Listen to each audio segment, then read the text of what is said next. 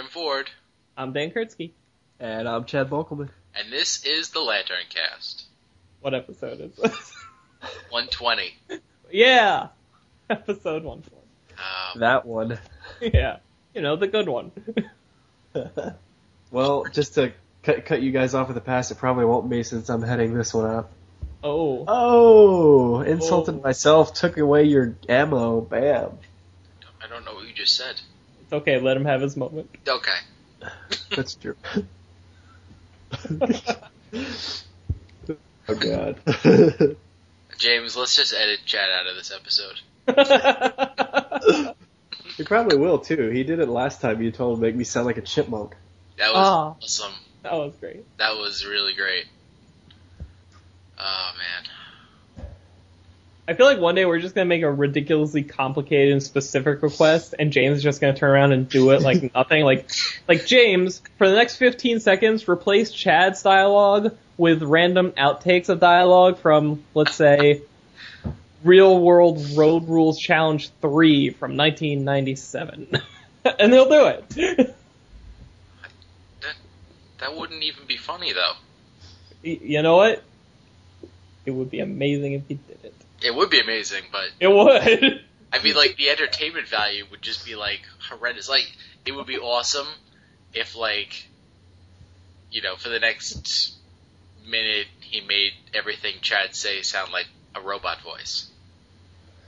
Oh, that's too easy. I know, but... And it depends entirely what clips he finds. Wait. Everything Chad says in the voice of a chipmunk, but... A robot chipmunk. No. In the background, have, like, random Looney Tunes sound effects. What's up, Doc? So anyway, what are we doing tonight? Yeah, Chad, so what are we doing? I'm afraid to talk because he's gonna do it now. No, Chad, come on.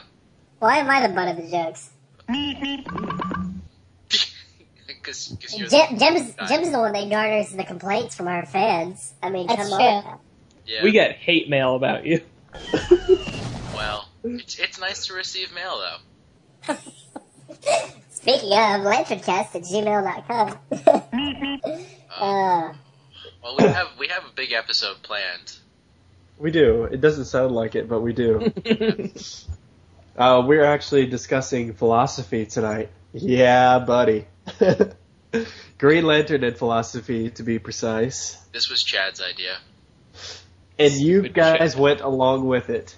Stupid us. Yeah. Do not make me pull up the thread, because I swear to God, Stupid I will shit. take you down with your own words. You know, it sounded like a good idea at the time. I'm gonna go delete that thread. Too late. I've already saved it. I Yes. believe that, yeah. Dan, quote, for that. Jim, how could you possibly think we wouldn't be up for this? This is gold. When was that? When did we write that? What are the dates on that? August of last year. That was a simpler time. We were young. We were naive. Yeah. Jim was still exactly as old as he is, but I was young. I was naive. Yep. The good old days. You guys were really excited about this. Yeah. It's a very interesting. It's a really cool concept. Yes. You know. It is, because there's philosophy in comic books more so today than there was back in the day. I mean, just if you think about it, because with the comics code in existence at the time, it was more before that, it was all, you know, violence and gore and, you know, do whatever superhero stories you want. But when you had to tiptoe around the various topics after the comics code, you had to find creative ideas, and some people just gave up, which is why you got the crappy Batman, like, you know, the real fluff pieces about Batman and stuff. But it wasn't until like the 60s and 70s when they finally started, you know what, we got to break out of this, and they started finding their own groove with tackling social issues. One of which, I mean, because we're the Green Lantern podcast, Green Lantern, Green Arrow, and the stories in Green Lantern, Green Arrow, like Speedy does drugs and all that kind of stuff. I mean, those are social issues you had to tackle. You know, you had to bring to the forefront in the medium like comics. it was a way to reach the kids. So, I mean, philosophy has to be in that kind of a medium. So They do quote Speedy directly in here, and I really want to find it because it needs to be read out loud. Speedy it's Gonzalez? in my chapter. Is it Speedy Gonzalez? Yeah, go back to sleep. No, they tackle it in my chapter, by the way. Oh, what Speedy says, and because this is a book, y'all, and it's technically half textbook, half fiction in a way, considering the subject matter it covers, we're only going to break it down by 3 chapters, and the ones that we picked that we thought we would go with, and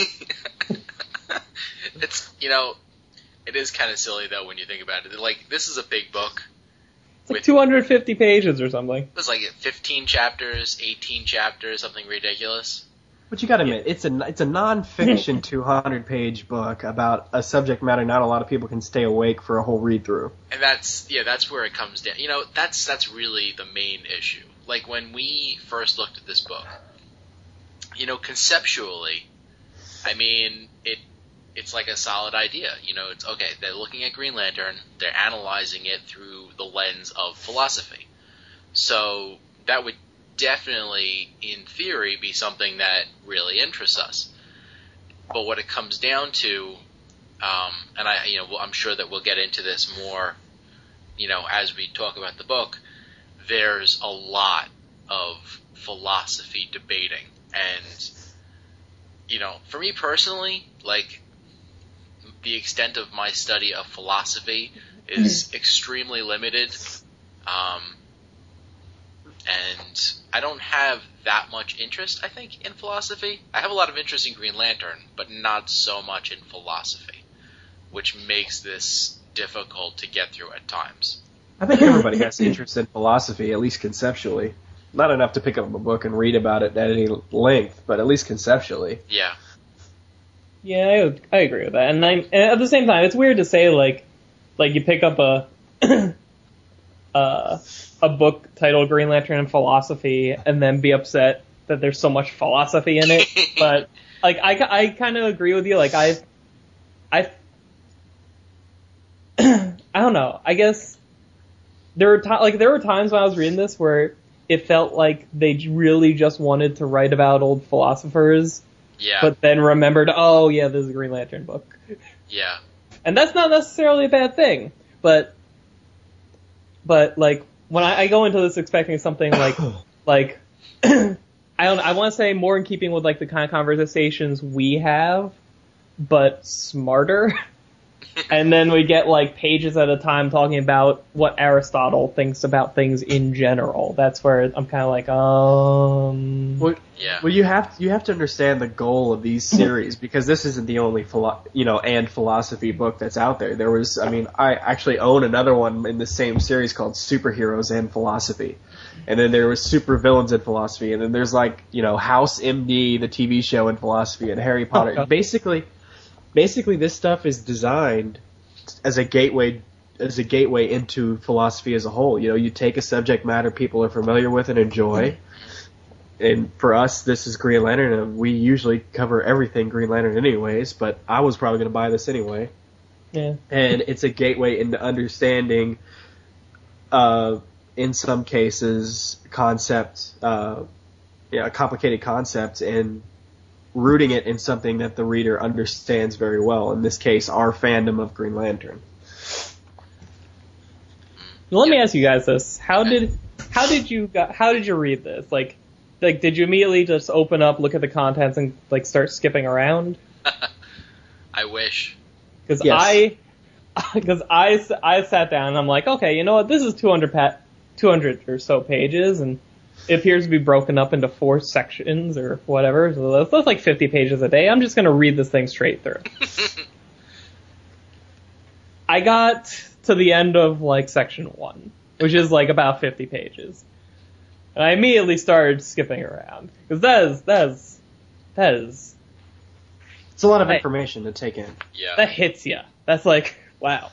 Jesus Christ. Yeah, I went at it from basically the same perspective. It's like, oh, it's a book. I'll just read it from cover to cover. And I made it to the end of the second chapter, and it's just like, he's talking about willpower, and like, I want to be interested in it, and it's just like, you know, talking about, you know, fate and predetermined, you know, against non-predetermined, and it's just like, okay, it's interesting concepts, but they just, you know, they beat it to death until the point where it's just like, you're just reading the same words over and over again. Wait, are you talking about by chapter or by section? By chapter? Because this is clearly laid out in a subject-specific form. You know, part 1, will and emotion, the philosophical spectrum, and those 3 are about that one subject. And then Emerald Ethics, it's not all black and white, and then those 4 are about that one subject. So reading it back to back, you would get beat over the head with those 3 chapters, and, you know, the first part, those 3 chapters talking about essentially the same thing. Yeah. Well, I don't, not even that really, because, I mean, there, like, something I didn't notice all the time, but in a lot of cases, and I didn't pay attention to who wrote which, so maybe it's just specific writers in this, because there's multiple writers. I think. Yeah. Yes. But like there was a bunch where like you start like the chapters are like 11 pages long or something. Yeah, which is good.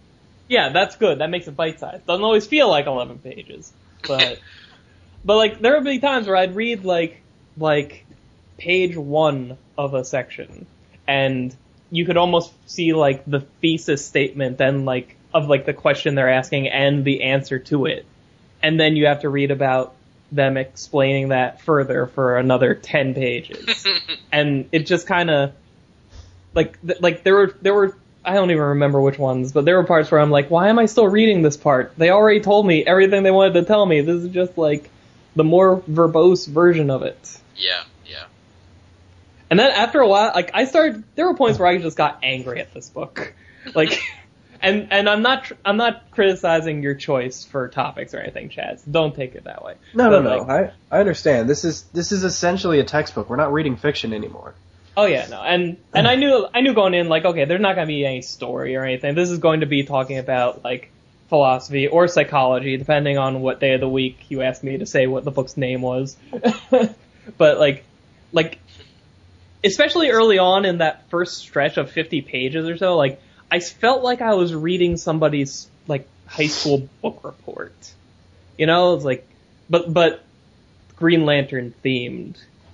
You know, and like you know how sometimes people do that thing where they'll unnecessarily fill their sentences with big words to sound smarter.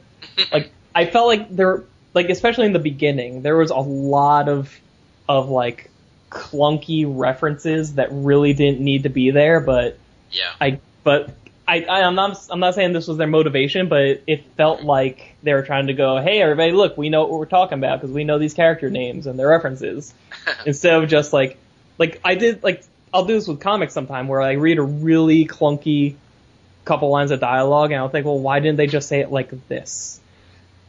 And like I had meant to highlight, like, there's this one sentence really early on where it's like, it's a paragraph in length, and it has like 3 or 4 references to characters or something in it that you really didn't need to convey the exact point they're trying to give, and I'm never gonna find it now. But well, the only critique I'll give this, besides the fact that if you're reading it, don't read it cover to cover because of the way it's laid out, but yeah. These people are philosophy experts, not Green Lantern experts. Yeah. So there are a couple of small mistakes in here that, you know, as a reader of the whole, I'm not disappointed in, but if you're reading it chapter by chapter and skipping around, you could probably get a little upset if you ran into something that was off. So. And, I mean, to add to that, like, trying to read it cover to cover, that just did not work for me. But when I, you know, went through the chapters and picked out one that, you know, I was going to cover, and just did that one chapter, I actually enjoyed it, significantly more. So, yeah, definitely down the road I'm going to attack this, at random chapters depending on what I happen to be interested at the time, so that I hopefully will get more out of it. Yeah, and for what it's worth, I mean, my chapter that I picked, I actually learned something real-world applicable that I didn't previously understand. So, yeah. We'll get there. This is why this is why my chapter is probably going to be the longer review of the three. Oh God. You forget this is Chad who is a philosophy junkie, as well as when you and your wife asked for questions for the Valentine's Day episode, I submitted philosophy questions as well. So, was there ever any thinking that I wasn't going to take this in depth? It never occurred to me, actually. I forgot all about that, but now that you say it, it's like, oh yeah, he did do that. Yeah, I had completely forgotten about it too, and now that you mentioned it, I still have absolutely no idea what you're talking about. I feel like we should go back and listen to old episodes so we can screen his future idea. I feel like we should never do that. I'm a Green Lantern the LanternCast historian for a reason. So that's right. We need to replace you with someone in our pocket. Oh, poor you for me keeping you honest to what you told the listeners you'd do long ago. Shut up. Mm-hmm. Jim, get that noise canceling gun. All right. Time. Let's see. I guess I chose in this book. It's chapter 9. It's in this section. Let me see. The title should be here somewhere. I believe it's called. Oh crap! Oh, I'm with Green Lantern. Friends and relationships, which that didn't really sound. Whatever. The chapter itself is called "I Despise Messiness: The Plato-Aristotle Debate in the Troubled Friendship of Green Lantern and Green Arrow." And for what it's worth, this was written by Brett Chandler Patterson.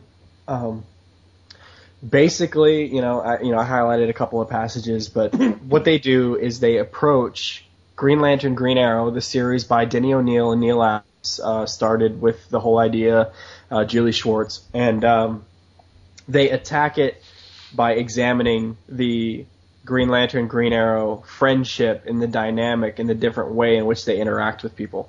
And they compare it to Plato and Aristotle. And the reason they do that is because the Greek philosophers, Plato and Aristotle being a student of Plato way back when, have had a debate that philosophers and just people in general have kind of let seep into their systems over the centuries. And that debate is basically about censorship. Boiling it down, there's a famous book by Plato called The Republic, Plato's Republic. And in that writing, he talks about censorship, and more specifically, he talks about how he believes that theater or any kind of fiction is bad because young people will want to imitate those vices, whether it be lust or whatever it may be, that are portrayed on the stage in their real life. And in his mind, that does not contribute to the greater good, like a utopian view of society.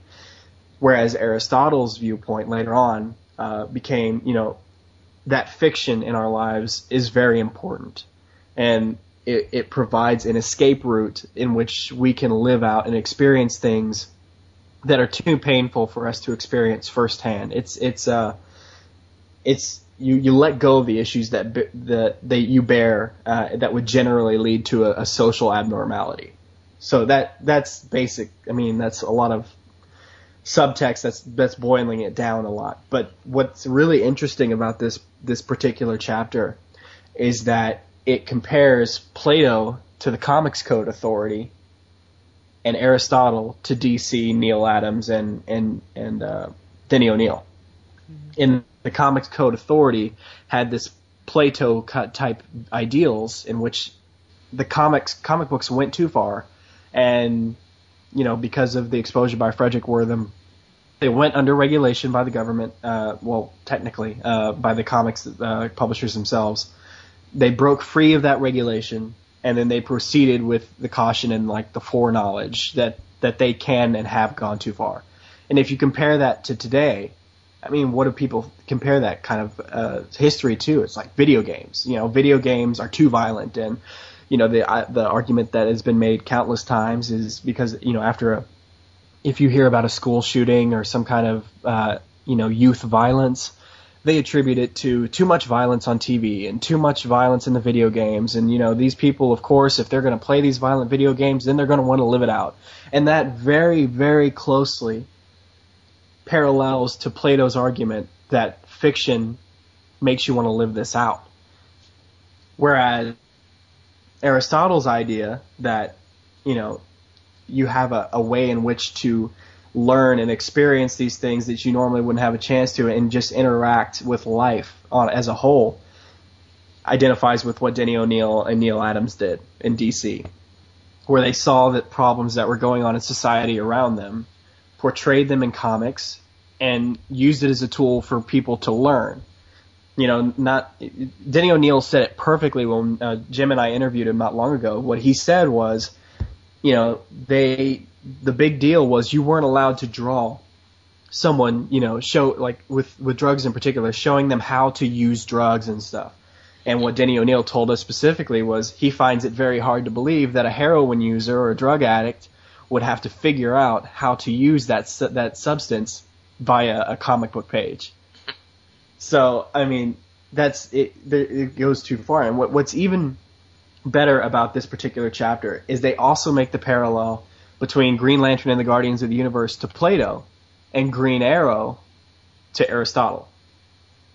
And what I came to discover later on is that with my history with this series, Green Lantern did wrong in a lot of ways. If you remember the very first issue, if you read it, the very first issue of the series has Green Lantern out on the streets, and there's this kid that's shoving this fat cat guy in a suit, this businessman, and he's telling him off, and Green Lantern flies up on the scene, and he sees what's going on, and he thinks some kid causing trouble, I'm going to send him off to jail.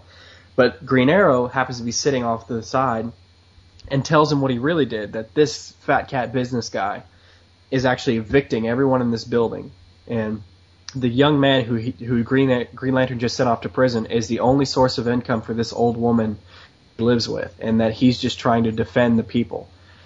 And in the course of this, you are led up to the roof, and you're talking to this one elderly black man, and he says something to the effect of, I've seen what you've done for the purple skins, and I've heard about what you do for your masters with the blue skins. Well, I want you to answer me this: what have you done for the black skins?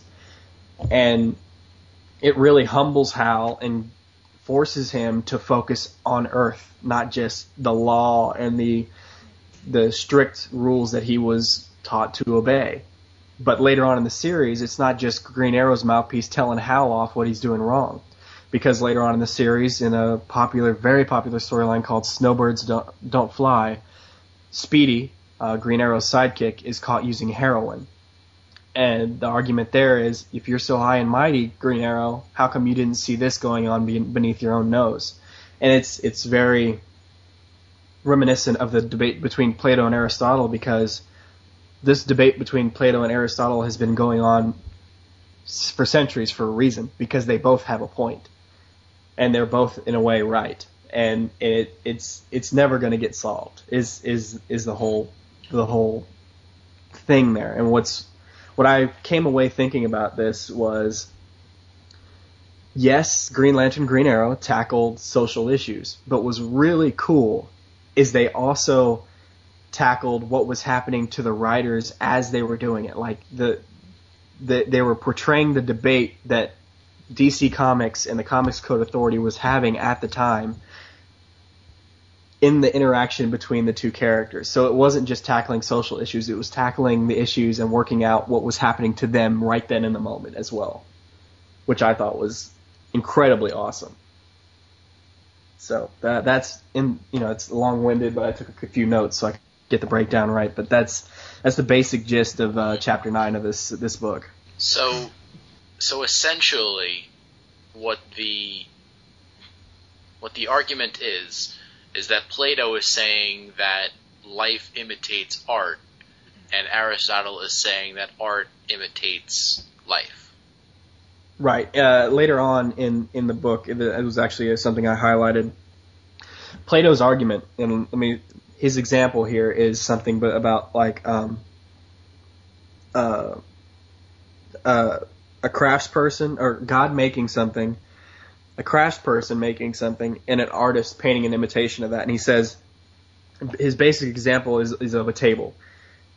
A god fashions the concept of the table, the carpenter carves the table, and the painter offers a representation of the table. Plato argues that as we move from one to the next in this series, we move further from the truth. So basically, he compares that to art, and at the time, one of the biggest arts at the time was poetry, in a way, and he compared it to poetry and said, as the poet arouses and nourishes this element of the soul, he destroys the rational one. So by distancing yourself through art and through various forms of art, be it poetry or, theater or anything else that's coming up in the times, you're distancing yourself from dealing with the real world issues that are happening. If you can make a car and paint a car, which is better, making the car or painting the car? You have a tangible thing that works and functions and the knowledge to actually make it. But the artist is just drawing what he sees. And he argues that the artist isn't really doing anything, but just putting what he sees on. At the same time, isn't distancing yourself from the real world kind of the point in a lot of cases? Just because, entertainment as escapism, Yeah. Right. In the chapter on Aristotle, just to clarify your point, it is easier for us to view painful, traumatic events in art rather than to experience them directly. Well, additionally, okay, there are some painters who will paint something directly, and then there are some painters who will, take that item and put their own spin on it, and then, that painting could inspire somebody to build something else new. Like, just because it's further from the truth, doesn't mean it's not going to be the inspiration for another truth. Yeah, how many brand new things start out as sketches in a notebook? Right. The first, we didn't just spontaneously have helicopters. Somebody had to dream up and draw and design and plan out a helicopter, and then hey, we have helicopters now. Yeah, that crazy guy didn't doodle that thing. We might not be able to have our whirlybirds today. Okay. All right. And just as a personal note, the thing I learned after reading this was I got to thinking, why is this a continuous debate? If one, to me, sounds so clear, and it was, it kind of made me think about humanity since over the past decades, and like the decades of the 30s and 40s and 50s were very, uptight. We raise our children a certain way. We don't do this and this and that, so they can grow up to be moral, upstanding citizens, and that's something you really think of about those decades. But in the decades that follow, you have like Woodstock and these things, the hippies and the anti-Vietnam movement and all this kind of stuff that really also identifies with the Aristotle viewpoint. You got to live life and experience it as a whole, and you can't crush down art, and you can't have censorship because you're not really living life like that. And but then if you think further back, there's, the English colonies and, the rebellions, and then there's, the Renaissance and medieval times. It's just been back and forth and back and forth and back and forth for centuries. So, it really made me think, and part of the reason it got me thinking that is because at the very end of this chapter, they very clearly, I won't read it because I'm already going too long, they very clearly identify with Aristotle how we should grasp onto that concept and not censor but I guess they're biased because, in a way, they're talking about a medium that portrays this. They're talking about an art, which is comic books, and a particular subject matter, granted, but they're talking about an art. So. Yeah. Well, I think for me, it always seems, in my opinion, to come down to people want something to blame. Like you gave the example of video games, and like I know right now, like while we're recording this, they're trying to figure out if there's a link between violent video games and bullying. Like not even just violence in general, but like this specific problem that people have been looking at in schools. And like it goes back to like throughout human history, people have been coming up with possible scapegoats for whatever society or societal ills they could think of, whether it made sense or not. It doesn't matter if you're trying to blame poor Harvest on the girl down the way being a witch, or if you're trying to say, well, kids are delinquents these days because they play too many video games or they read these violent comic books. Yeah. Well, if she's a witch, she'll float. What else floats? Very small Nothing. rocks. Okay, so Dan, What? you hated this book. I didn't hate it. Why I did do that thing where you read a couple pages and then you immediately count to see how many you have left to read. Oh God. I'm like, okay, 7 pages left. Okay, 5 pages left. Oh, Jesus. Oh, but Chad, I have to, since before we get off your thing and completely, I found the Speedy quote. Oh, yeah, I'm sorry. Yeah, I had that. I was ready to go. What Speedy says, and I quote, is when House... Do it in like a kid voice or something. No, I'm already sick. I'm not going to try and fake a high-pitched voice. Basically when House starts... James, give him a high-pitched voice. My God. When House starts questioning him, Speedy, Roy Harper, his quote is...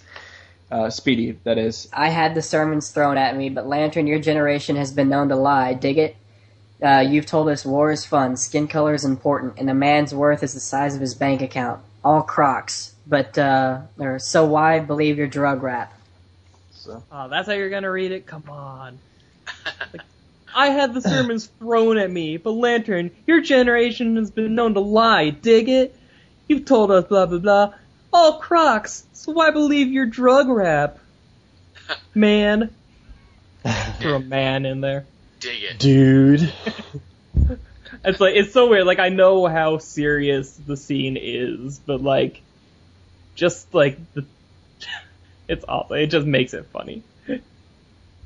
Yeah, and you know what? I don't know. I guess I knew this, but I forgot that the whole, the blue skin, purple skin, orange skin, black skin thing was like what kicked off the whole hard traveling heroes thing. Oh yeah.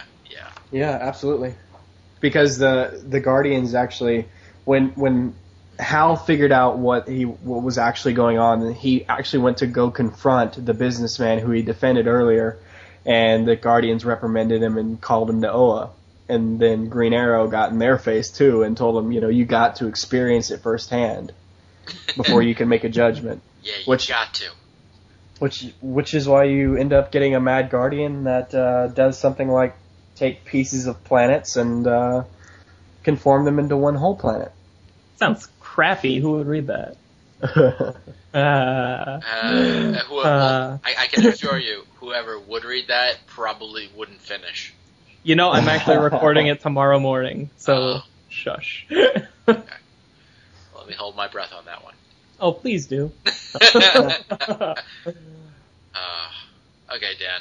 What's your chapter? The one I settled onto was it's page 149. It's chapter 11 or part 11. It has a big glowy 11 at the top. The Oaths of Saranic Natu. Can a doctor be a Green Lantern? And this is written by Ruth Tallman and Fashion Southworth? I don't know. Jason. Really? That's a J? Yes. It's not an F? It's a J. It's very F-like. Okay. Whatever. Fasten. Okay. This immediately caught my attention because so much of this is like Hal centric in this book, and like there's like some Sinestro peppered in there, and I did not expect to see a chapter that zeroes in on like this random alien lantern. So I'm like, oh, let me see what that's about. And it's a, I think it's a pretty, like I'm definitely not gonna go on as in-depthly as Chad, but like to me like this was like a simpler concept of like, okay, is it, like the title said, like, is it possible to be a doctor and a Green Lantern? Which I don't think is a question we've really thought about before, when it really should be like a huge conflict, because you're essentially being entrusted with completely opposite sets of responsibilities. They cite the difference between oaths as like a big talking point for this thing. You know, the Hippocratic Oath versus the Green Lantern Oath, and for the most part, they're both. You know, there's nothing like binding about either one of them.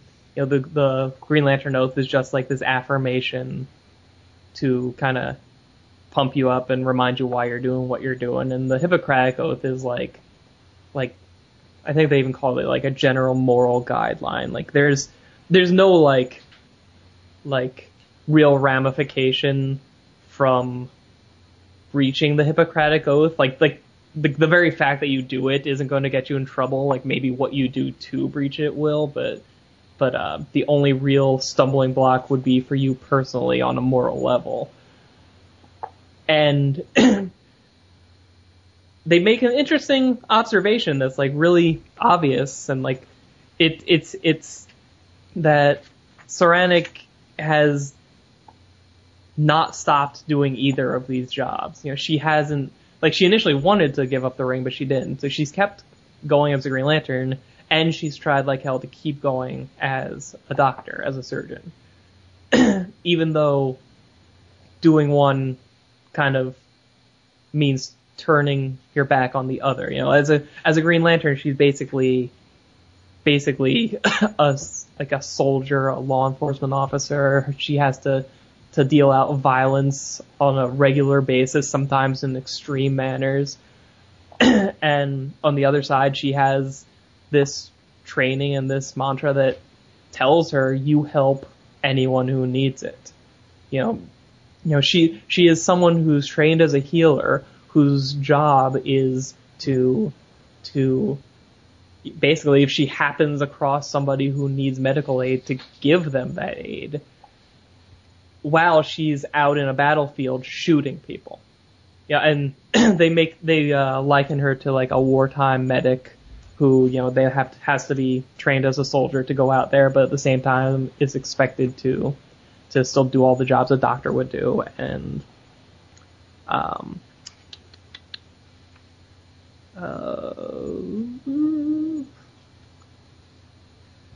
and they made like an interesting point of, you know, to her, they're really, I don't know if the character's ever said this, or if this is just something they're extrapolating from her actions, but that to her, there's no clear answer to which of these oaths is more important than the other, because she could stop one and just focus on the other, but she won't. She sees them both as equally important. So no matter what, like she's in a no-win situation. If she chooses to embrace her responsibilities as a doctor, it means failing at her responsibilities as a lantern, and vice versa. And there's literally no good decision she can make, so she goes on trying to straddle the fence in a way that can ultimately never work. And I think the conclusion they come to at the end of this is that she should give up the ring. Yeah, that's what they say. Yeah, and focus on like the thing that would do, I guess, the least emotional and ethical damage to her. Which, because I mean, that part during the Sinestro War where she was holed up in the streets of her homeworld, performing like back alley operations to help the people because the anti-Green Lantern mindset of the government on Korrigar forbade her from entering a hospital like as staff.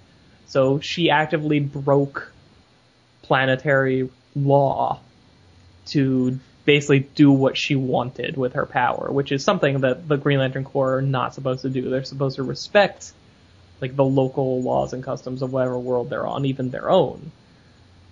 And I'm trying to remember, I think they also made a case in here that if you're single-mindedly kind of gung-ho about will, that might get in the way of like other things you need to be thinking about or feeling to be a good doctor, but that might be a different chapter. I don't know. What do you guys think of all this? Well, Jim. what you call it?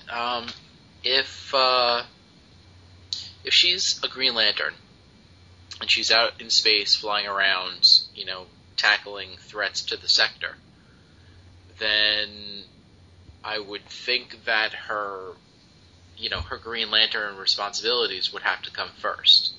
Whereas if she's in the jurisdiction of her planet where she took the oath, that would be where the oath takes precedence. In addition, like, with like a wartime medic, like if you're out on the battlefield, if you're a soldier out on the battlefield and you're fighting, and you get the other, whoever you're fighting, you're not going to go and drag him to your medic so the medic can stitch him up. You're going to finish that battle, and then you're going to focus on your own guys, and then if you've taken any prisoners, then you may, clean up the survivors of the other guy. So, once again with Saranic, like, even if she is on the battlefield, then, it's like you wait until the battle is over, and then you start, fixing up your own people first. So, I don't really think that she's, really come into conflict too much so far. Yeah, it's something they touched on lightly with her, like early on when she did go back to Korrigar, like right before the Sinestro Corps War, but it really hasn't. I don't know. Reading this makes me feel like it really should have come up more than it has, but I don't know. It's an interesting question of like, okay, could she just stop one or the other?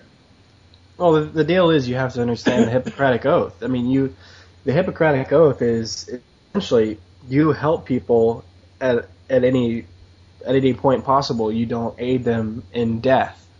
The whole debate earlier in the chapter was talking about how the debate rages on whether the doctors should only serve to help people get better as best as possible, or should they know when it's too late to do anything and there's nothing more they can do and aid them in dying. And the deal there is, I watched this episode because I used to be, still am, I'm a big fan of the show House, and one of the episodes was a death row inmate got sick, and House was charged with figuring out what was wrong with him, and had no qualms with healing him and giving him back to the prison system to be put to death. It didn't matter what was going on. His mantra, his oath, as it were, was to help whenever he could. Yeah, at the same time, the Hippocratic Oath originally forbade doctors from performing surgery. So, like, this thing has been, like, written and rewritten, like, over the years to the point that the point of it is just more generally like, okay, be a good be a good person, do good doctor-y things. So like, I think it's like, it's almost open to interpretation. You know, like. Yeah, well, I mean, the other thing is, you know, and I don't know if they address this in the book, but you're talking about an alien from an alien world, where, you know, their, you know, quote unquote Hippocratic oath may be something completely different. And just because she's a doctor doesn't mean she's a doctor by our standards and rules. Well, they mentioned her world has like their equivalent of our Hippocratic standards, so you can basically fill in ours as a placeholder. Blah, that's BS. That's every planet from Star Trek ever. All right. If you remember, Dan, you're a big fan of the storyline. Maybe you remember in Green Lantern Corps Recharge. Isn't that where she first made her appearance? Yes. She does say something when she's trying to reject the ring. In addition to the fact that the history of the ring on Corridor was Sinestro, she does say something to the effect of what she is oathed or has promised to do as a doctor on Corridor. I think so. Yeah, I believe she does. I mean, to run and get the book, but I do believe she says something about that. Yeah, well, she also, if I'm remembering the scene right, part of the reason why she accepts it is because it can help save a patient that they were losing. Right. So, in that case, wouldn't her duties as a doctor be served better by embracing duties as a Green Lantern? And, in fact, the oath that she took to be a doctor would require her to accept the ring then. I don't know. Green Lanterns do a lot of harm. When the law came about that you could kill, like the lethal force was enabled, I specifically remember a Lantern. It could have been Sora, I don't know. One of the Lanterns refusing to kill, if at all possible. That might like there was some tension in that. Like there was a few Lanterns who were just like, I cannot do this. That sounds like Kyle. No, it wasn't one of the Earth Green Lanterns. I mean, they might have said something about it, but someone made an adamant point in the Sinestro Corps War when that law was revealed that they did not want to kill. I remember Kilowog being super shocked by it, but I can't remember if it's him. No. It probably wasn't, because his name is Kilowog. Listen, just because the guy named Sinestro turned out to be evil. Man. Okay. I would. No, go ahead. Go ahead, Dan. I'm saying I wish they would use her again because I would like to see some of this turn up in the book. Yeah, well, as long as go back to the whole Kyle thing. I'm sick of comic books. You know, once a relationship ends on a bad note, they immediately go back to it again and again and again. But I had one follow-up question. I'll ask this of each of you when you finish your synopsis of your chapter. Dan, why did you pick this particular chapter? Like both, I mean, in general, like, you know, it was just a cool text piece, and philosophically, like why you in this chapter particularly? Why did it interest you? Like initially or after I read it? Why the subject matter? Like for me, I've always been like concerned in my mind with the dual nature of the human psyche and how we all have impulses to one or the other, you know, which is why the Plato-Aristotle debate hung in my mind as something real big, is because both have points and both have advantages, both have disadvantages, which is, you know, you can compare that to good and evil, I mean, whatever you will. And I also picked it for another reason, is because down the line, you know, just for logistics, down the line I'll be covering, you know, in some respect, the Green Lantern Green Arrow run. So it made sense to go with this chapter too. So I had a philosophical reason for picking it and a logistic reason for picking it. Well, I guess for me it was it was interest, because like I said, like a lot of this book is either very general or focuses on Hal Jordan. And then I flip the page and, here's a whole chapter on Saranic Naytooth. And that in itself was really unexpected. And then when I read like the question it's asking, can you be a Doctor and a Green Lantern together? And that piqued my interest, because I remember I have never thought of that. I'd never thought about that before. And I was like, those two are kind of in opposition, aren't they? So, and like as I said, like this, I don't know. This was probably my favorite chapter out of this thing, just because of that, and because of like I like some of the points it raised, and it got me thinking about like just something very basic and surface level about this character that we've been reading about for a very long time. That just never happened to occur to me before. Not to mention you're pretty obsessed with the Corps in general, so when someone else is focused on besides a human lantern, you're probably screw to jump on screw this human shit. Come on.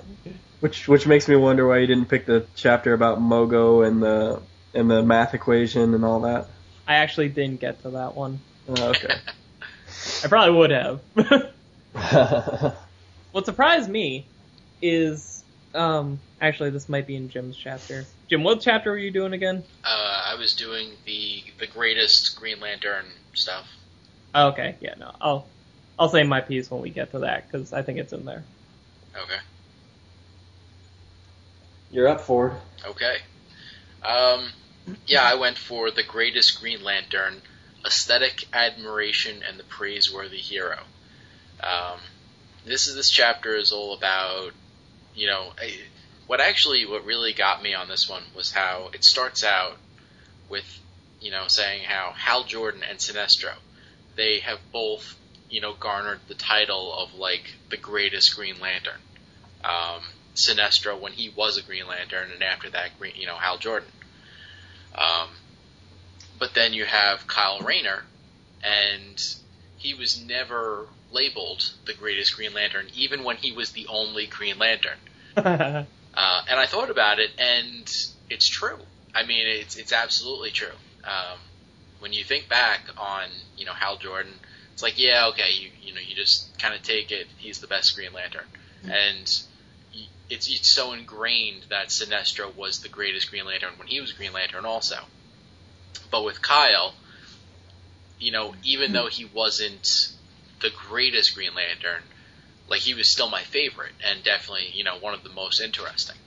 And this chapter basically goes into, like, why, people like Hal Jordan and Sinestro would be considered the greatest, and why that's not necessarily a good thing. And I actually really enjoyed this particular chapter. It's talking about how between Sinestro and Hal Jordan, they both do things very boldly.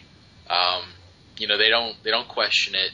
They have their internal moral compass that tells them what is right, and regardless of whether or not society in general would agree with them, like, they know it themselves to be true, and they follow that, and they act boldly, and they don't second guess anything. And, like, in general, they say that is something that we, as the reader, admire. It's something that we, we look to, we idolize, kind of.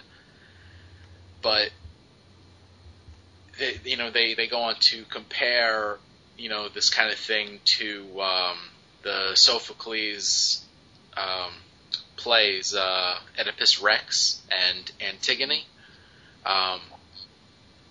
But the thing that I really, that I thought was really cool, though, about it is that when I read Oedipus Rex, like, many years ago, you're talking about high school now, I hated that play. And, like, the main character, yeah, like, he did bold things, and I guess he's, the tragic hero of the book. but I hated him. I thought he was awful. It was just, completely abysmal. And the reason that I thought that was interesting is because how many people on our forums love reading Green Lantern, but they hate Hal Jordan? Me? No, I'm kidding. It's like they call him, like a, one-dimensional. He's like a cardboard character. He has no personality. And, I think now at this point, they've really developed him a lot as a character. So, I don't know that the same, the same explanation of his character can, hold true as it once did. But by the same token, he is absolutely the character that, that goes and does things boldly, and, he's like larger than life in that, most of the people that you meet will conform to the standards of society. And Hal Jordan, he goes by his own internal compass. And then I guess there's this philosopher Hegel, G.W.F. Hegel, that, talks about these, tragedy and tragic heroes. And how when you are going by your own, internal compass, you're going by what you think is right, but sometimes, you can get turned around a little bit, and that's how you fall into the trap. And hence, Coast City and things like that. It's, even though he had Parallax, attached to him, if anything, this writer is saying how when Parallax was attached to Hal Jordan, really the only thing that was different was that Parallax was causing Hal Jordan to actually formulate a plan instead of just go at something head on. It's like, okay, well, I'm going to destroy the universe and then rebuild it again so that nobody is going to, have to worry about pain and anguish and whatnot. And in order to do that, I have to take all these different steps.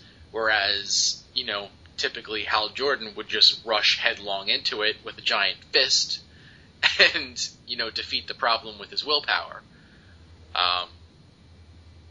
And then also you have Sinestro, who, same thing. Like, just because he was going at it from a different perspective, like, okay, well, everything has to be order. He's following his own internal compass to what he believes is right. And he's not taking into account the feelings of his, his people that, hate being ruled like that. But, by the same token, like, he is creating order. He's taking away, crime and, any problems that these people would have while also taking away their free will. And because he does the same things like that and follows his own moral compass, that is why he is a villain that, people like. He's a compelling character. And it blurs the line as far as whether or not he's evil.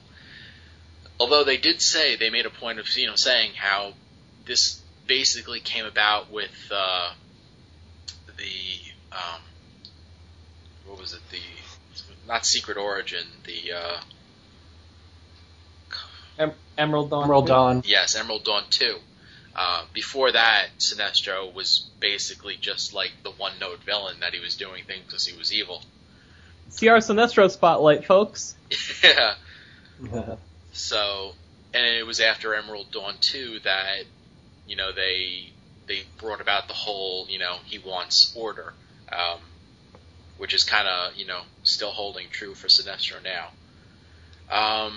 And then in contrast, though, you have Kyle Rayner, who, unlike Hal Jordan, unlike Sinestro, he is, bound more so to the standards of society.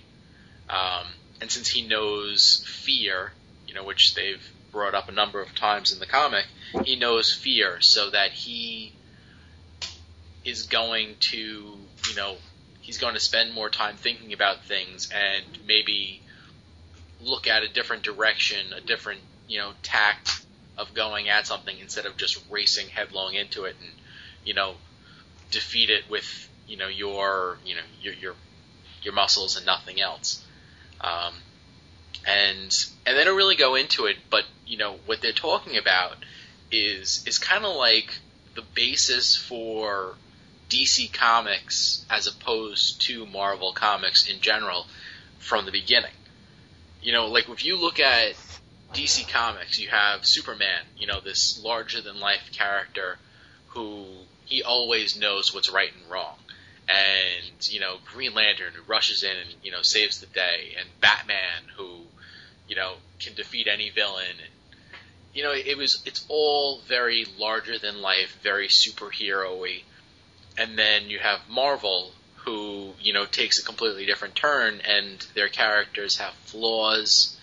They're more realistic.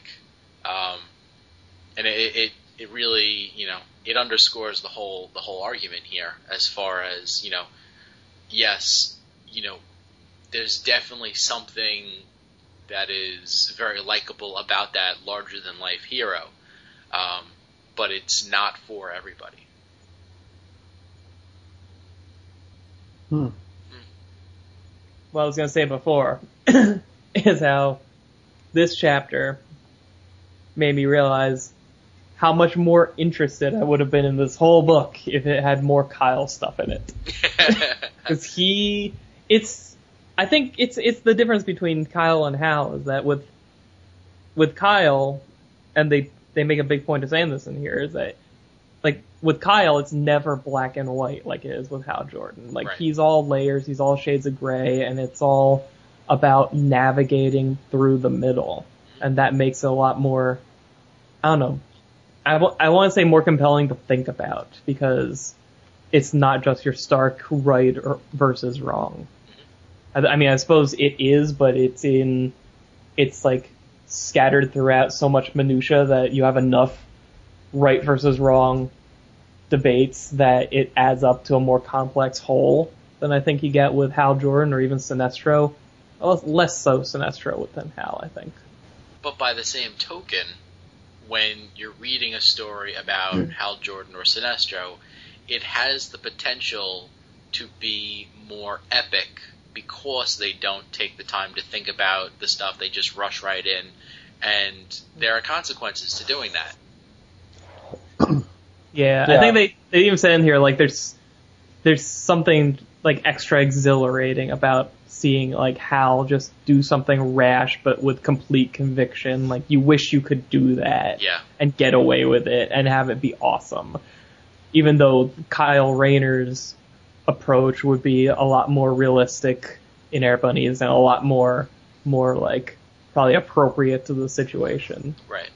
Yeah, a fire can't burn full blast forever. I mean, that's essentially what they're saying is Hal and Sinestro both full blasted everything, and because they did it, they got spectacular results when they succeeded, and all this stuff, and that made them the greatest Green Lanterns. But you can only go that far for so long. I mean, with Sinestro, it was Hal coming into Korgar and seeing how he did things, and with Hal, it was the destruction of Coast City and, the infection of Parallax. And there's only so long you can keep up that go balls to the wall mentality. And Kyle never really had that, which is good for him, obviously. And think about that. Like two guys who had tremendously devastating falls are still thought of as the greatest Green Lanterns. Whereas Kyle, who, even when he got taken by Parallax, it wasn't his fault. He's like, everybody's still cool with him, but he never gets elevated like those two do.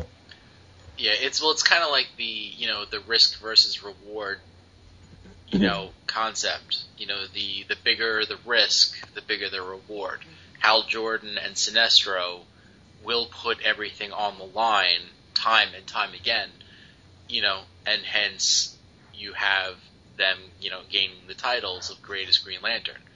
Whereas with Kyle, his plans are, maybe a little more well thought out, or, like you said, more realistic. And he gets the job done, but, he may get tossed around a little bit, there may be a few bumps along the way, he'll get the job done, but it's not as big a risk. So, he's still great, he's just not elevated to the greatest status. I think it could come back around to fantasy versus reality again. Or, like, art versus whatever. The thing we were talking about before. Because Kyle's big strength, his big selling point for most people is that he's the relatable one. He's the Peter Parker of the DC universe. He is the everyman character. He's the one that real people can kind of see themselves in when reading the stories. Whereas Hal is like the over-the-top, larger-than-life fantasy kind of character. So, Jim, why did you pick this particular one? I like the concept of, trying to figure out why Hal Jordan and Sinestro have gained that title, but Kyle never has, even though, I kind of agree with it based on, past results. I agree. Hal Jordan, the things that he's done to save the Green Lantern Corps, it kind of does make him the greatest. Whereas Kyle, definitely my favorite Green Lantern. I would say, more compelling to read for me personally. But maybe not the greatest, in terms of things that he's done. I think it's amazing that the very next chapter is titled, "There Should Be No Forgiveness for Hal Jordan." Yes, clearly written by somebody else. Yeah, his opening sentence is like, "Hal Jordan's a murderer."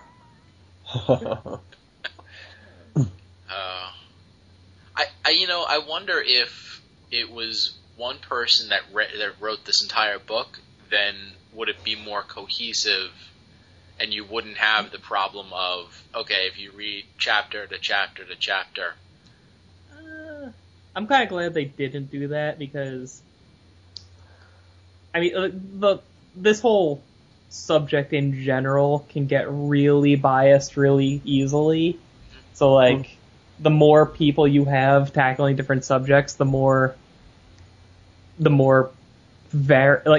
want to say the more honest work you'll end up having, but that's not the right word. You know what I'm trying to say? Well, you mean true to the material. Yeah, you're not you won't have an entire book that's going to skew in one direction because it's written by one guy who has his own personal set of beliefs and ideals. Right. A multitude of opinions. Yeah. Yeah. Almost like having one chapter describing how Hal Jordan is one of the greatest Green Lanterns, and then the next chapter being about how he should never be forgiven. Yeah, something like that. Yeah. So, any other reading in this book that you happen to like, or subjects you thought were interesting, or? Well, because I know Jim in particular, I know you skewed the one about time travel. Oh, yeah. Actually, I had started reading that first. I didn't read the whole thing, but it's actually kind of like what Dan was saying, as far as they put out, right in the beginning, they lay out their entire thesis, and then the rest of it is just hammering it into your head over and over again from slightly different perspectives. It's basically all centered around the Justice League, Unlimited cartoon, primarily the episode where Kronos has the time belts, and they go through time, and all of a sudden, Green Lantern John Stewart, he meets his son from the future, who is, he's got the Hawkman type wings. So he realizes, Warhawk. Yeah. so he realizes that he in the future has a child with Shiera. So the chapter basically goes into, it's like, well, if you know your future, then, you try and prevent it, then it could end up leading to that future happening, based on, a determined, fate, or if you believe in an open fate, then it's the kind of like time travel philosophy talk that it's very circular in reasoning. And it didn't really, I don't think it really adds anything to the conversation. Yeah, I saw the title, and I'm like, oh, Jesus, the last thing I need is another time travel argument, so I skipped it. Well, it's the same debate that goes on in religion, is if God is all-knowing, then how can we have free will? Yeah. So. Yeah, so something like that, like, I really think that some of these topics could have been handled, in a completely different way.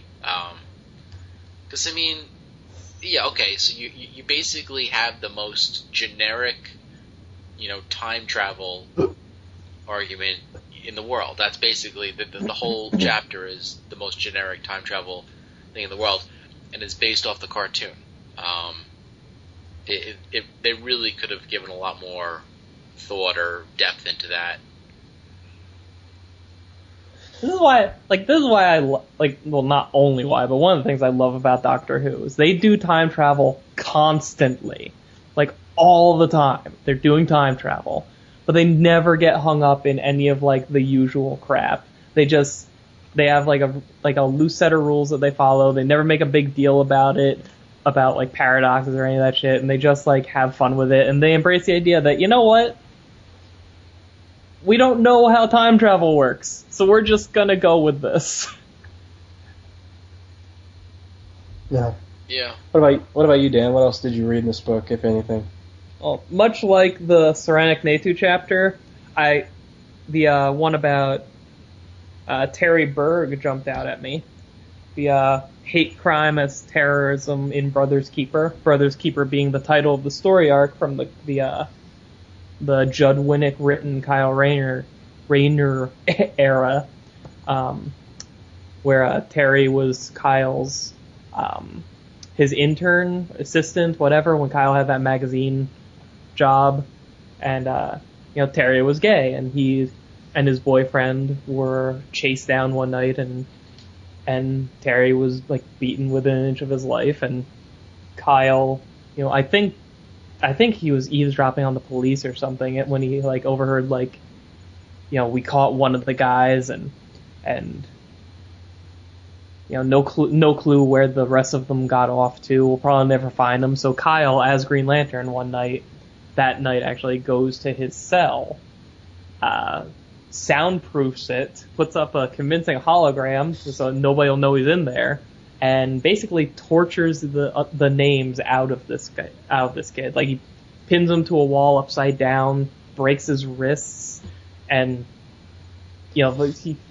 he confronts the other two attackers in an alley where he forcefully he forces them into a car wreck and then just starts beating the crap out of them. To the point where he goes to the Justice League to try and ask Flash to undo all of this bad crap with the cosmic treadmill, and it was where I wasn't sure where this chapter was going, and for the most part it talked about whether or not a hate crime should be different than a regular crime, or if it's all the same thing or not, and oddly, that part of it just made me flash back to South Park, where the kids had this delightful presentation about, how all crimes are hate crimes because they're motivated by some level of bad feeling and hate towards other people or whatever. But, I thought the more interesting part of the of the whole chapter was the fact that there are parallels between what Kyle did to these guys and what they did to Terry. Like other than he cornered them in an alley and started beating them up. Like he targeted them the same way they targeted Terry. He like applied like force and power that they could not hope to stand up against the same way they did to Terry. And it drew, because I've read that storyline a few times, and I never drew the parallels between Kyle and the assailants before, so that was an interesting thing to think about. Yeah, but you're talking about like somebody who does nothing to provoke somebody else and getting beaten within an inch of your life, and then Kyle, who is basically standing up for his friend and going after the people that attacked and provoked somebody else. Yeah, but at the same time, he could have stood up for his friend by snaring those two in a big green net and dropping them off at a police station. He didn't have to, crash their car into a giant green wall and then provoke a fight that he knew for a fact would end with them in a bloody mess. Yeah, but honestly... And I'm by no means saying that they didn't deserve it and I wouldn't do the same thing. Yeah, that teaches them the lesson. Because if you just snare them and bring them to jail, then it's like, well, we better not pick on Green Lantern's friends anymore, but we can certainly pick on everybody else. Whereas, if Green Lantern comes and beats you with an inch of your life because you just beat somebody else with an inch of your life, you're never going to do that to anybody ever again. And to that point, they part of the chapter says it's not just about Terry. It sends this ripple of fear throughout the gay community. This could happen to any of us. And if these two random homophobes could get the crap kicked out of them by a superhero, who every other homophobe in town is going to probably be afraid of the same thing. So maybe they'll think twice before going after somebody in the dark, just like it's feared that other gay couples would be afraid of showing their I'll say true colors out in public. Right. The only other chapter I liked was the one entitled "Another Boxing Glove: Green Lantern and the Limits of Imagination." That was an interesting. I kind of skimmed through it, but the basic idea is you can only go so far with imagination. One of the sections of the chapter itself was entitled "Why Can't He Make a Square Circle?" So basically, you can't imagine a concept unless you have an idea for that concept. So you can only, and a lot of it is tied in with what you can think of on the spot. If you're about to get into a fight with someone, you imagine the difference between imagining a boxing glove and a intricate catapult with a jail over here and all this system, which is going to come to you first. Just sock the person in the face. That's what you're going to do. And yeah, Jon Stewart would be impossible. It was funny to me because the reason I like this chapter, and part of the reason I also like the one I actually ended up going with, is because they both tie into the Green Lantern Heroes Quest book that Denny O'Neil wrote in the JLA novel series. This particular chapter about Another Boxing Glove, Kyle, in the book, he tries to put out a fire using a Green Lantern, projected fire extinguisher, but he can't do it because he doesn't have the concept of how a fire extinguisher works. So the ring won't create it. So he ends up just surrounding the object in a bubble and cutting off the oxygen so the fire goes out because he understands that. And in the same way, the first chapter, the one I actually picked, the reason I like that one is because it draws a parallel. I said that chapter draws the parallel between Plato and the Guardians having censorship and stuff. Well, in that particular book, the Guardians have no concept of art. like art in any form, music, theater, expressions on paintings, whatever. Art is a thing unique to Earth, so the Guardians have no concept of it in that particular story. So that's part of the reason I also liked it. So those two chapters draw a parallel with a Green Lantern story I really enjoy. So kind of reminds me of. Oh, go ahead. I've never really thought of that though. Like when Kyle does his artsy stuff, I don't have. If I had the ring and had to react on a moment's notice, I'm gonna punch somebody in the face rather than come up with this elaborate trap and this artistic flair. Like it's a reactionary thing, So well, what you call it? I think actually they summed it up pretty good with like the movie, how each if you look at each action figure, and even before that on the websites, they had like preview images of different lanterns from different planets, and their like bio and like what their go-to type of thing was, and like one character would create like things that look like fish. Another person would create like blades. Another one would create like maces. So for different lanterns, for different races, for different people, it's your go-to images are going to be different. So somebody like Hal Jordan, yeah, boxing glove, stuff like that, the simple stuff. That's what he's used to. But Kyle, being an artist, like his mind is just naturally, inventive like that. And I think the fire extinguisher thing, I mean, yeah, like realistically, like Kyle has created like in like one of the first like 2 or 3 issues that he was there, that he was he created. One of the first few things that he creates was a locomotive. Now, I mean, obviously, Kyle Rayner, the artist, doesn't know how a locomotive works, and yet he was able to create that. And I've seen him cruise around in space in a big green car before. I don't think he knows how a car works. Giant suit of armor, that, with servos and stuff like that.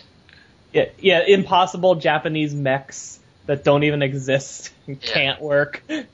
Enormous guns. Actually, any gun. Silence gun, I think like what it comes down to also is that, you touched on this pretty well, but like if it's something that you're already used to thinking about or a way you're used to thinking, it will come to you like naturally, like in the moment, unless you're like really surprised, in which case my reaction would be to just shoot. But like if like doing like the arty stuff with the ring comes naturally to Kyle because he's an artist and he thinks this way all day, every day anyway. What I was gonna say is the whole thing about how like no art in the Guardians culture kind of thing.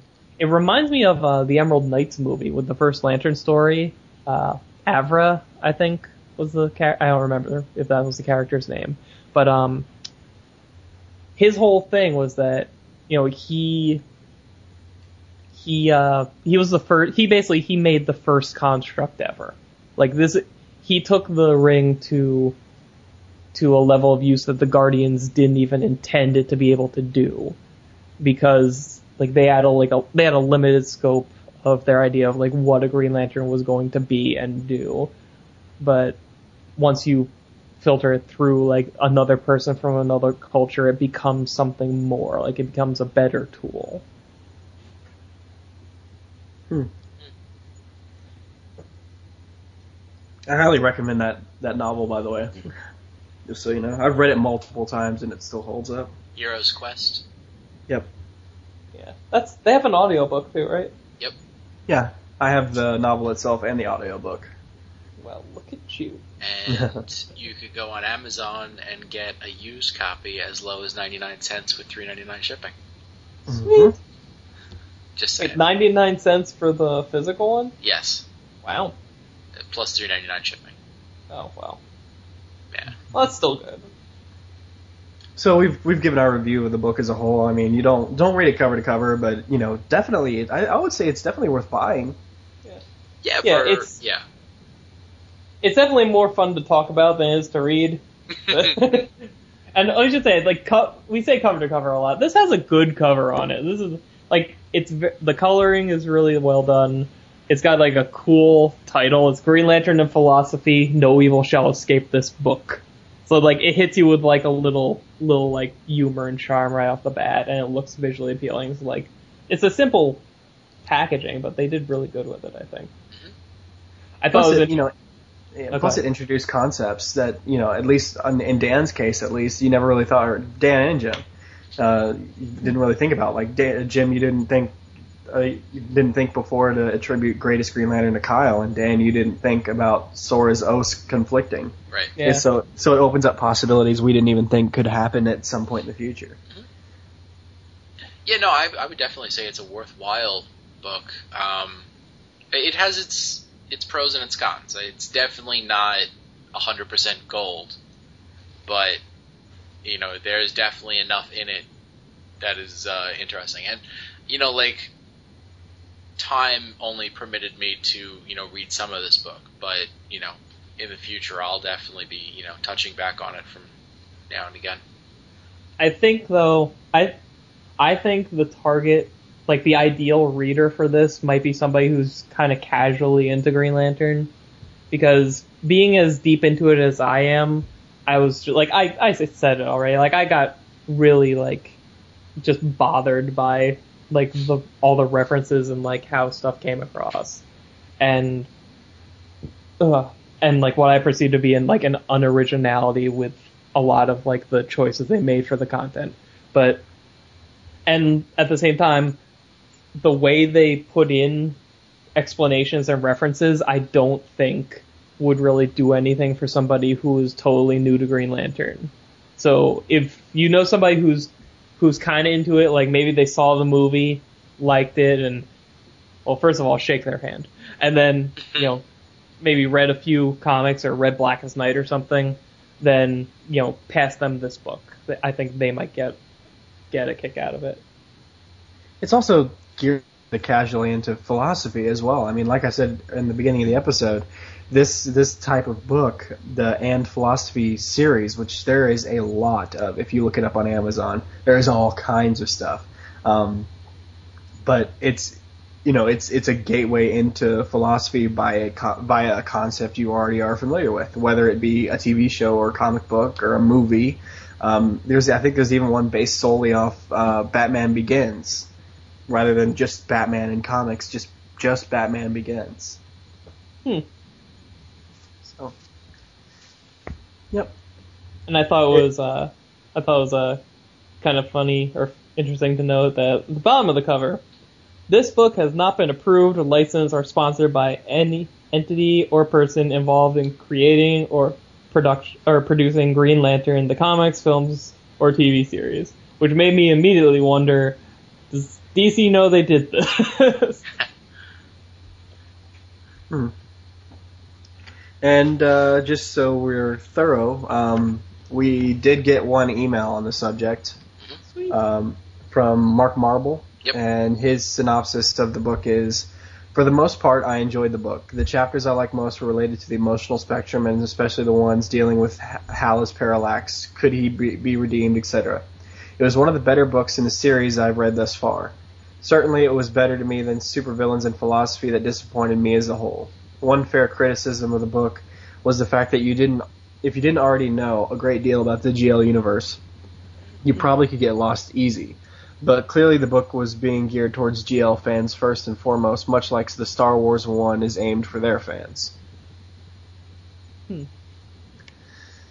So there is that.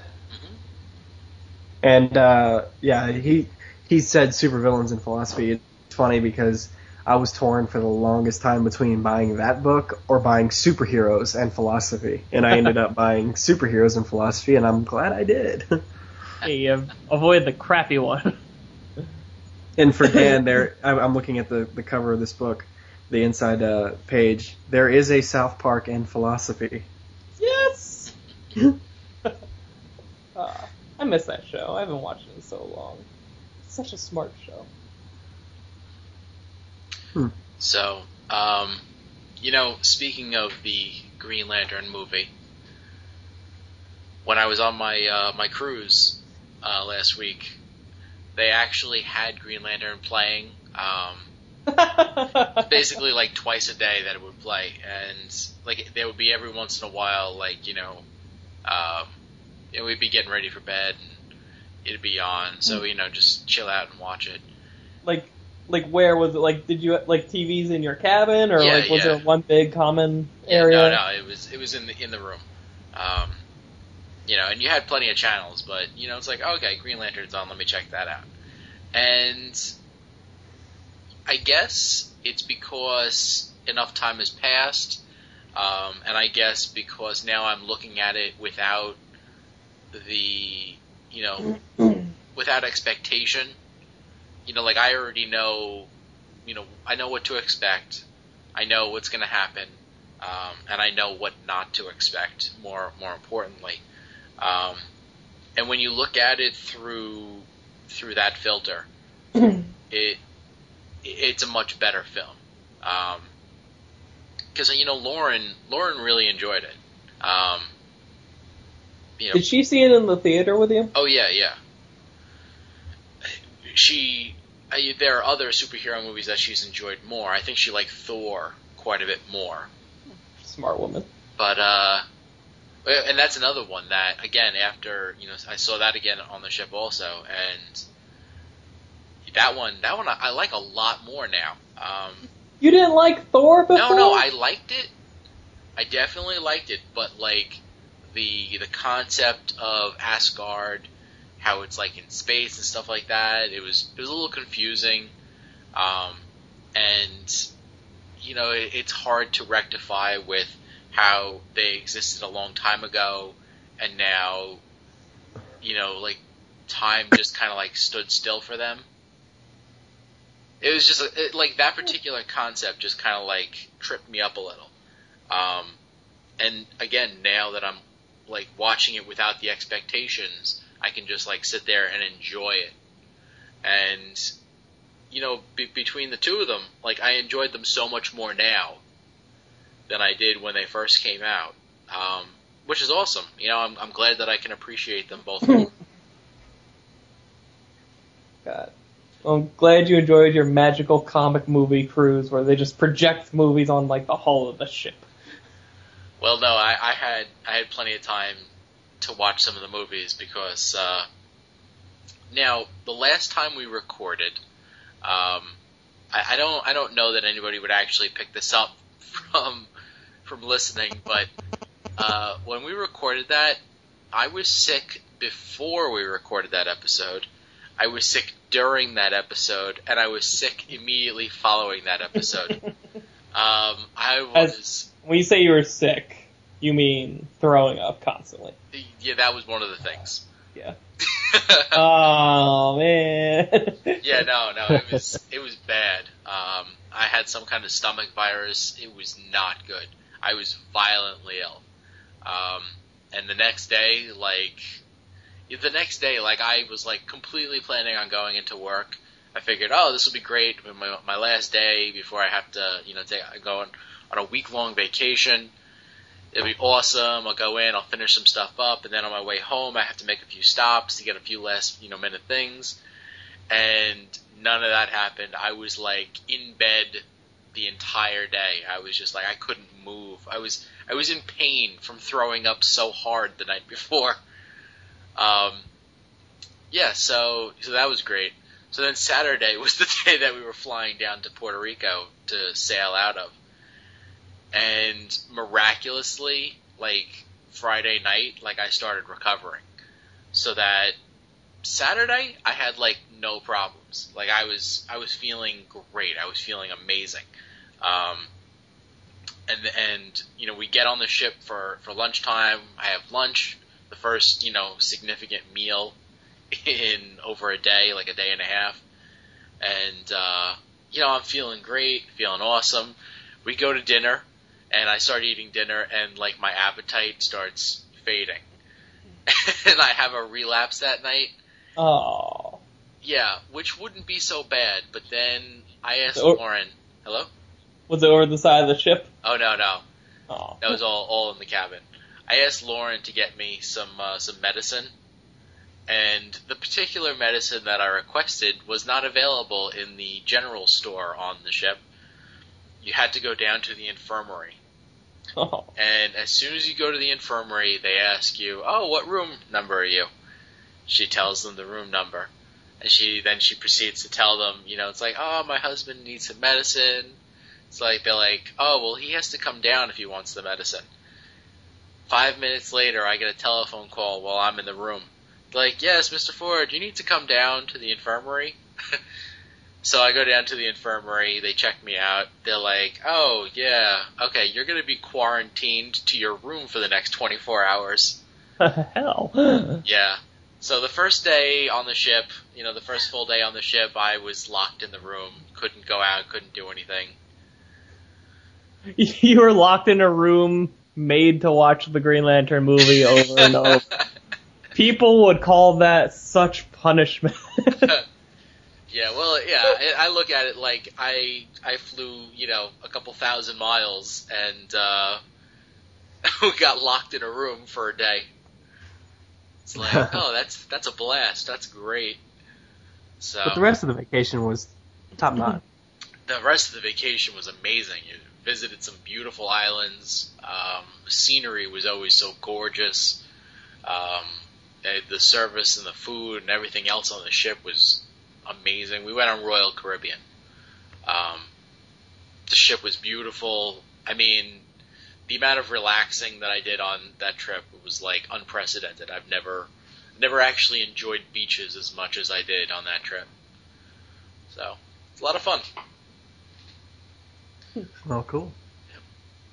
So that does it for this edition of the LanternCast.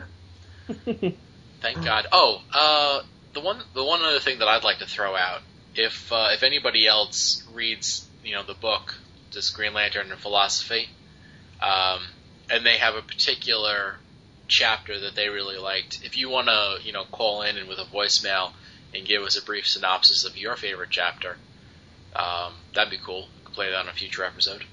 Yeah. Yeah, a year from now wants to play, voicemails. Listen, we've been getting really good with the voicemails. Yeah. Okay. So, nice short one tonight, y'all. Yeah. Short, yeah. In fact, if you can call in and tell us about those chapters in German, that would be appreciated. I'm not going to appreciate that. I don't care what you appreciate. Appreciate it in English. If you'd like to contact us, it's lanterncast@gmail.com. Or our individual email accounts, which is Jim, Dan, Chad, James, or Jason at lanterncast.com. If you'd like to download the show, it's available via iTunes. Just go into the search box and hit LanternCast and subscribe. And if you have the time, please drop a review, as it helps increase our visibility on iTunes. But only if you have the time. Yes. We have a phone number, which is 708-LANTERN, where we accept any and all German commentary on any topic. We're also available on Facebook, and occasionally things go on there that don't go on the forums. Yes. We have a forum. TheComicForums.com. Scroll down to L for LanternCast. Join the community there. See how I led you in there? I gave you a little seat? Yeah. I do. Speaking of joining us, you can follow us on Twitter. What the hell is that? The joining and following are not the same thing. What? The LanternCast Core, man. You can join the LanternCast Core. Just search for LanternCast on Twitter and just follow us. Yes.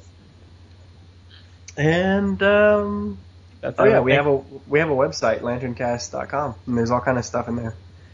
Chad has a blog that I think he still does. coreconjecture.blogspot.com. Yeah, it's temporarily on hiatus, mostly because it's hard to come up with new theories, because all you can come up with is stuff on new material, considering all the old stuff has already been played out.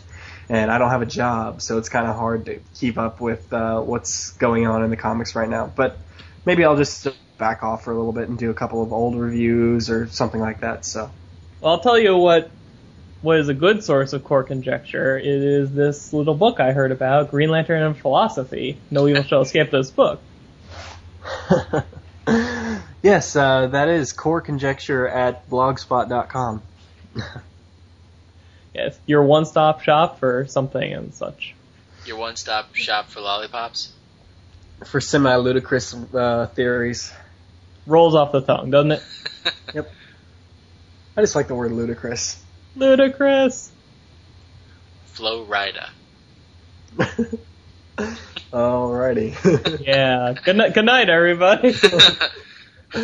Play us out with some Flow Rida, James. Oh, please no. Good night.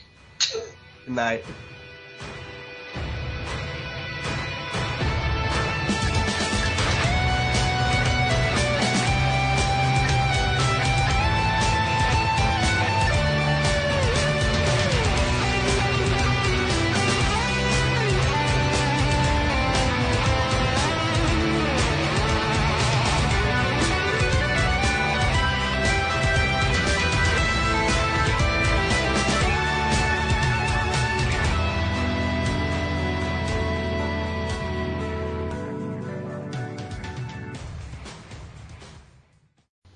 Hi, everybody. I'm Jim Ford. You're so fake. That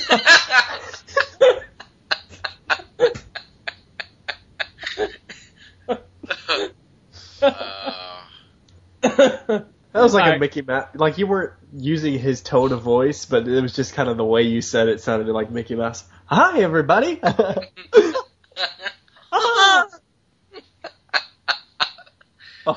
everybody. Philosophy. Okay, we'll try it one more time. Earlier today, Jim texted me. He's like, should we announce this as like part 1 of 2 so that we could come back and do more of this book later? And I'm like, let's see how this goes first, because I think I hate this book. Yeah. It's like, I'm the wrong person to ask. What? Oh, did you guys hear apparently there's a gun that they just invented? Oh, good, they're making new ones. A brand new gun that can silence you. Isn't that all guns? No, it doesn't shoot a bullet at you. It just silences you. What does that mean? Oh, basically the blast from the gun, whatever it may be, whether it be sonics or something like that, somehow it enables you to not. You can't speak. Right. What Like happens? that's the effect of the gun shooting at you. It records what you're saying and plays it back 0.2 seconds later. Because apparently when you're talking and you hear your voice as it's coming out, like your brain can process that no problem. But if it creates like a slight little echo effect that, it's like it's coming in loud and clear, like 0.2 seconds after, slightly out of sync, then it starts confusing your brain and you just shut down and you can't speak. Why did they invent this? Why not? They're like, you know what? Crowds are noisy. What the hell? So, I thought it was pretty cool. I gotta figure out a way to do it to Chad. Sorry, buddy. Not gonna work. There's a little red button that can silence them right now. You're funny. Actually, that is true.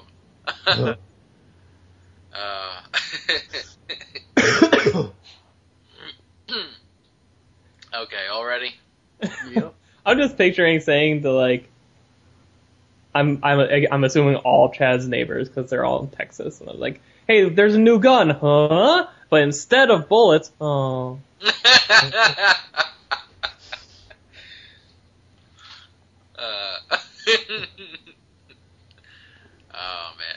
the bigger question is, why is Jim Ford keeping up to date on the new workings and weapons? Wouldn't you like to know? You just got, like, behind the dryer is just a giant gun locker. He's got, like, a War Machine armor. He's got everything back there. That giant robot from RoboCop, yeah. Nah, I just have a giant robot dinosaur and a giant penny and a giant playing card. We have anti-sound guns. They can't come up with a adequate fuel source for jetpacks, but we have anti-sound guns, yeah. Good job, science. They have jetpacks. No, they have ones that are, like, based around, like, fans and shit. And water? Yeah, I'm talking about, like, jetpacks, like a jet. Like, they don't have a fuel source that generates enough power and is light enough that it would be practical to go any kind of distance. Okay. Trust me, I look. Because I'm pretty sure they have that. No, they don't. It's just that it's incredibly expensive and not the safest. No, they have commercial. They have one that it's like a gas-powered thing, which immediately makes it not what I'm talking about. So, and wait, it's you want like a rocket pack? Yeah, that shoots fire. Have you seen The Rocketeer? I want that to happen. Yes, you want that. I want that. Yes, because that would set your ass on fire. Well, that was the 40s version of it. Today would be much safer, and Apple would make it, so it would be fine.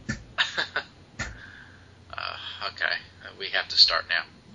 All right. My brain can't take any more of these off-air shenanigans. Let's just screw psychology. Let's just talk about philosophy, technology. Screw that too, and we'll talk about like future fake technology. Yeah, let's do that. We've already done that. Sweet. Good night, everybody.